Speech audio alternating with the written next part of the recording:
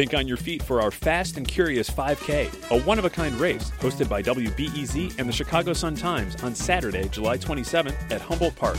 More info and early bird registration at wbez.org/events. 27 days, 40 mass shootings. By the time you hear this podcast, there may have been more. I'm Sasha Ann Simons, and this is Reset.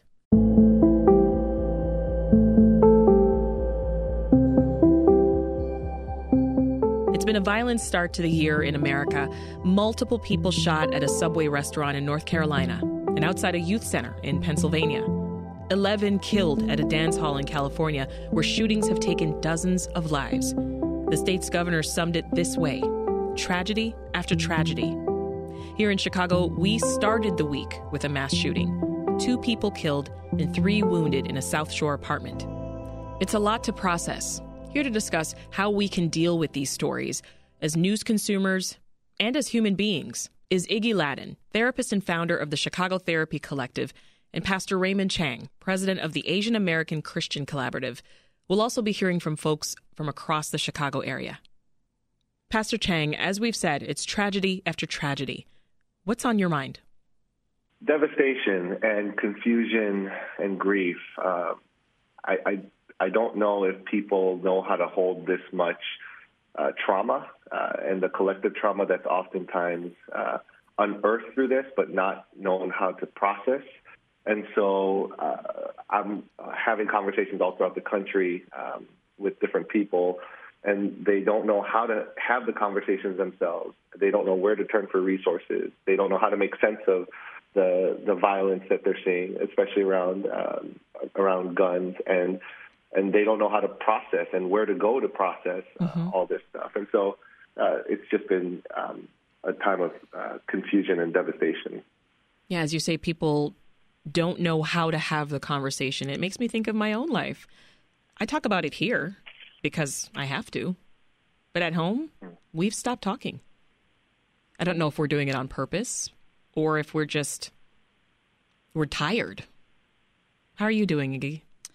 Yeah, I find this to be incredibly heartbreaking, terrifying, and ultimately frustrating and disturbing because it keeps happening.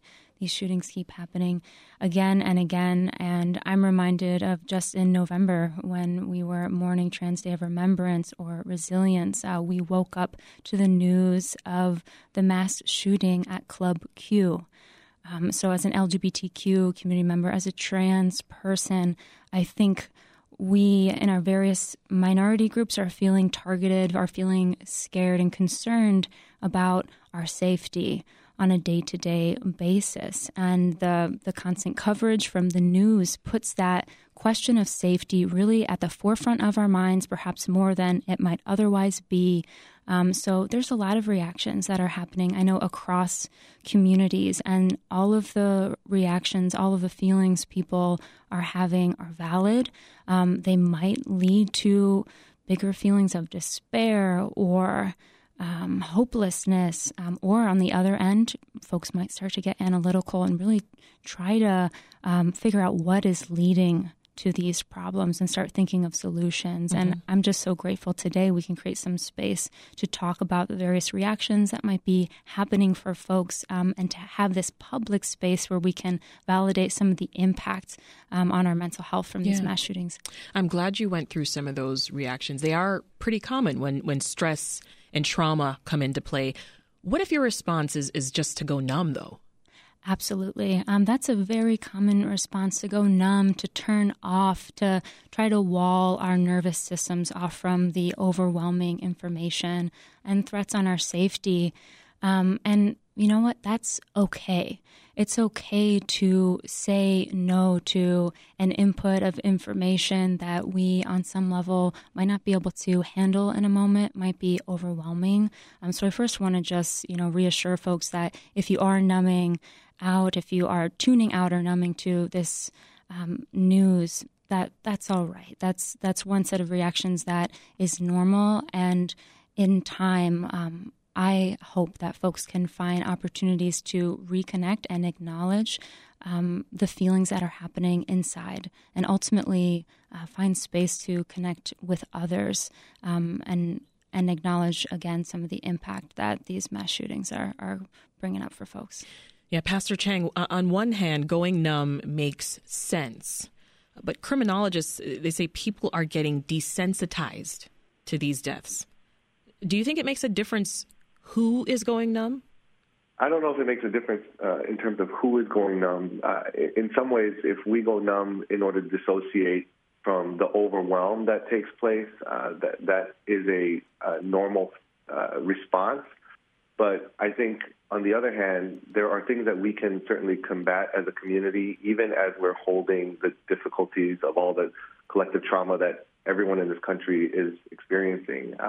Sadly, it's only in moments like these where people start caring again about gun violence, and those who have been combating the proliferation of guns get more and more vocal. But then after these tragedies pass and the moment passes, we kind of go back to life as normal and as usual. And so I think there is an element in which we have to care even when it's difficult to care, to at least add our voices to calling for change where change is certainly possible and certainly needed. And so on the one hand, the dissociation or going numb makes sense. On the other hand, I'm hoping that as we get people the care that they need, they also become engaged to see some change in this world, because we can't keep doing this. Let's go to the phones. Angela in Naperville has been waiting. Hey, Angela, welcome to Reset. Hi. Yeah. Good morning. It's very tragic. I'm Asian background. I'm from Naperville. Okay. So my point of view is that it's not only talk about gun violence, but you have to think about why it happened and what's the cause reason. The family issues and the workplaces. If we only talk about gun violence and we're not thinking about roots, and then what happened again? Even though without a gun, they can use knives, they can use all and any other things. So I think that mental health is a big issue. It takes a village. It's not only one family, it's one community. It takes the whole society. We have to find a place to help those people. They really desperate, really need help. Angela brings up a great point, Iggy. We got to think about the mental health of these people who are committing these crimes. Yeah, mental health is frequently brought up as potentially a cause for gun violence. And I want to right away dispel the myth that mental health or severe mental illness is the cause for this gun violence.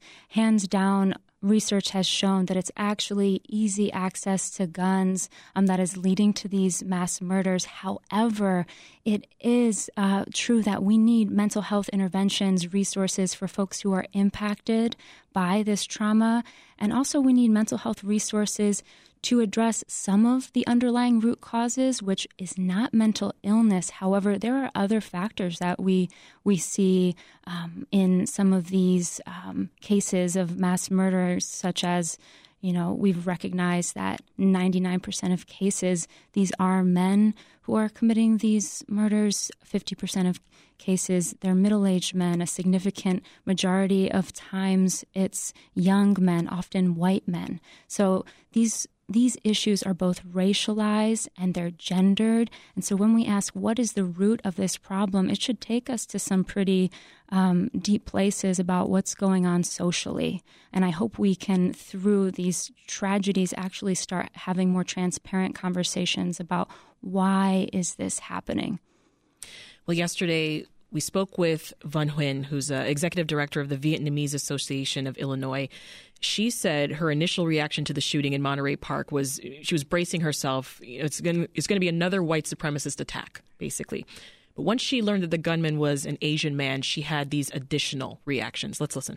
I think to hear that it's someone from your own community triggers all these other additional layers to it around the trauma that Southeast Asian Americans face, as war refugees coming into the U.S., and also just the lack of services that are available to be able to address these issues. In my initial conversations with a lot of local organizations, we talk about the gender-based violence in our community, the gun violence that also exists, all of this coupled with the anti-Asian sentiment and violence that has just permeated throughout our community. Pastor Chang, what's your response there? She mentioned the lack of services to address the needs of immigrants and refugees.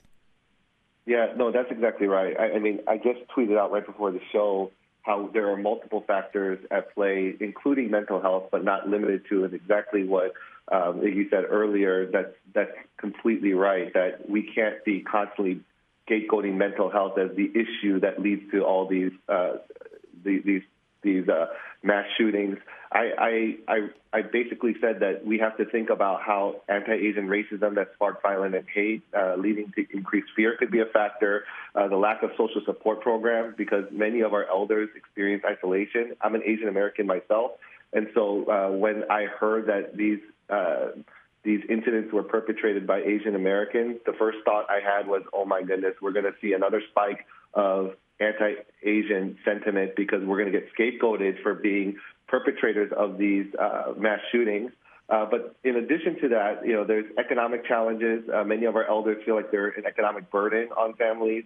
There's far right-wing violence-inducing propaganda that's widely spread on social media channels because there's a lack of options for those who don't have access to English-speaking media. In fact, 1 of 6 Asian Americans go to social media sites to discuss politics, where far right-wing propaganda and conspiracy theories spread like wildfire, whether it's on WeChat or Kakao Talk or Line or WhatsApp or on YouTube. And so they're getting fed all these very false and misguiding ideas.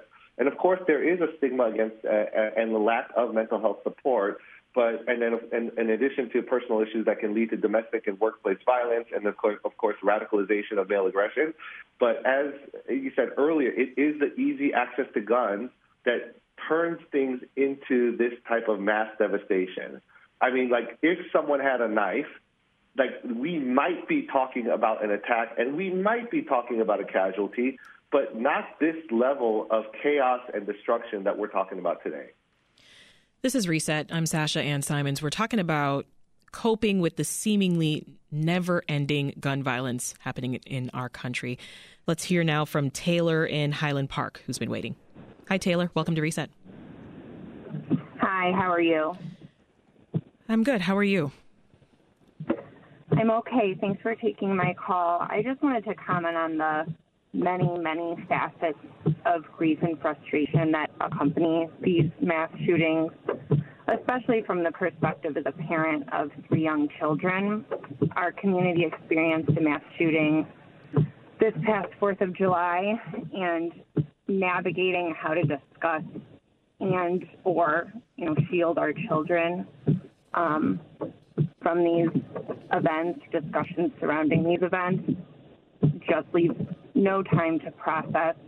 And I come from a community who has an abundance of resources. So thinking about the inequity that some of these other communities are facing in terms of support just is unbelievably maddening. It can just make your head spin thinking of all the levels of grief and frustration. Taylor, thanks for calling. Hang in there. Take care. Iggy, let's get into some self-care, right? I mean, how can maybe talking it out and having people listen to you, how can something like that be helpful? Yeah, absolutely. And I think bringing up children is a really important point and can actually be grounding for adults, because what children need is also what adults need. What we need in times like this is a space for somebody to just be with us, a safe space where we can voice honestly the kinds of thoughts and feelings that are going through our minds and our bodies, and the chance and the space to figure out what we need to do next. Now, with kids, it is often the case that we need to listen. We need to, give our kids a chance to name what it is that they've maybe seen or heard, and articulate some of the feelings that perhaps are coming up for them around that. And it's the same thing with adults. So I think it's actually very grounding to think about what is it that kids are needing as a pathway for what adults are needing. And it seems so simple, But it's profound what can happen when we have that safety. Because on the most basic level, what's happening in a lot of our nervous systems is there's a question about safety. So as much as we can answer that question for ourselves and for our loved ones, that we are safe now, we're safe to feel, we're safe to exist, that's going to start to give us that comforting information we need. Yeah. In moments of strife, people often turn to a spiritual practice for solace, right? But just as often, people will get angry in these moments, some asking, how can God let something like this happen? How do you respond, Pastor Chang? Yeah, I mean, so as a Christian, we believe that God exists and that one of his primary tenets is love. But love requires that, people have choice, and sometimes that choice is to commit harm and do wrong. And so though there is an element which we don't understand how to make sense of all the evil in the world, if we look at many of the religious traditions, but especially for the Christian tradition, we believe that there is a God who's going in the process of making all things right through the sacrifices that he has made in Jesus Christ, and that he's turning everything that's upside down right side up, and to bring healing and wholeness to a broken society and to a broken world. And so there is a comfort knowing that there is a God who cares and cares enough to enter into this world and to enter into the pain of this world. But on the other hand, he also we believe that God created communities to be able to extend that care to other people. And so you talk about the problem of evil, and we can talk about it for hours, and so there's not really a soundbite for it. But, a key tenet of many faiths is that there is a God who cares, and that's true of Christianity, and that care extended to sending and sacrificing his own son. Let's hear from another caller. Here is Maritza in Jefferson Park. Hi, Maritza. Hi, Sasha Ann. How are you? I'm doing okay. How about yourself? So first thing I do pretty much every single morning is listen to WBEZ, and just, since the shootings in California, it's the first thing I hear when I wake up in the morning, and it's, hard to listen to that. It just makes me feel sick to my stomach. But I feel like I'm at the point where I'm just kind of expecting it to get closer. Okay, my community will probably eventually be a part of this. And I don't know. I suppose that the best way to describe that is a sort of numbness, because I just feel completely defeated at this point. It doesn't seem like any changes are being made, or like we're making any progress. Yeah, I share those sentiments, Maritza. I see where you're coming from. Thank you for calling and sharing those thoughts, Iggy. I mean, again, it goes back to what we were talking about before, that fatigue with hearing this all the time. I mean, Maritza told our producer before jumping on air, she feels defeated hearing about these mass shootings. There are a myriad of discussions of why this is happening, maybe trying to find a common thread, trying to understand. I feel like as humans, we have this desire to just make meaning of things, right? So is that useful? Absolutely. I would say that desire to make meaning and often problem solve and prevent is a way of re-engaging ourselves when we tune out. So if you find yourself trying to make meaning or understand what are the roots of this problem, that is good, because that is a sign of leaning in and engaging, acknowledging what is happening. And ultimately, in order to take care of ourselves and to take care of our communities, it's about engagement. And there are different pathways to engagement. Not everybody is necessarily going to take on an activist form of engagement or a body-based form of engagement. But I encourage folks to ask themselves, what do they need to re-engage with themselves right now, to connect with themselves right now? And to take care of your basic needs. Make sure you're getting enough sleep. Make sure you're eating regularly. These things start to go out the window, basic self-care things, and then we find ourselves even more impacted by this stress. Unfortunately, research is showing that despite the fact that these shootings happen again and again, you would think we'd become more habituated, but actually we're becoming more sensitized. And sensitization can look like numbness. It can look like walling off. It can also look like not being able to stop consuming information, really trying to just keep scrolling. And so our acute trauma or stress reactions can look really different and can be forms of this oversensitization. And I think as a society, we're going to have to start talking about what do we need, to be talking about to engage folks with combating that oversensitization.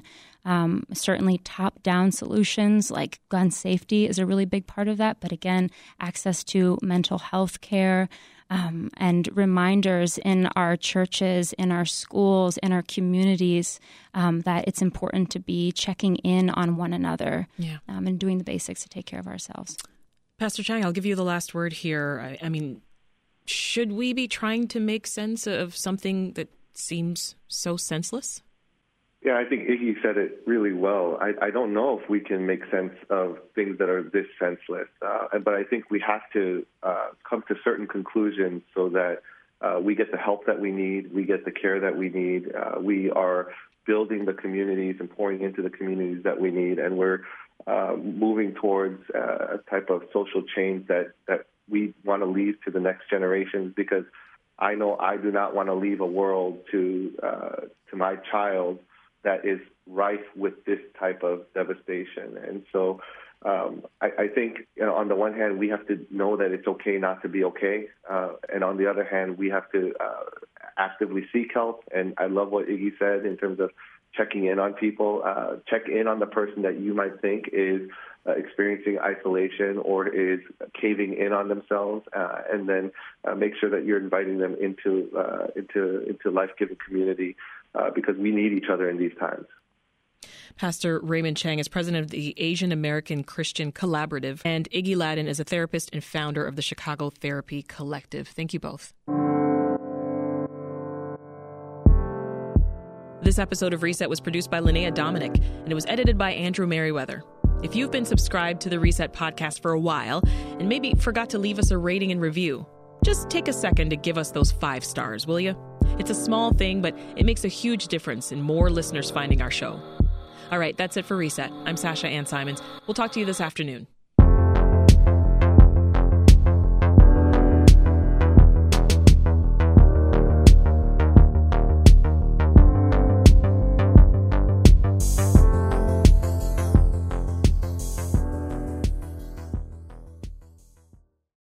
Thanks for listening to the news live on WBEZ and NPR. The WBEZ stream sounds great in the kitchen on your smart speaker and anywhere on the WBEZ app. Listen every day.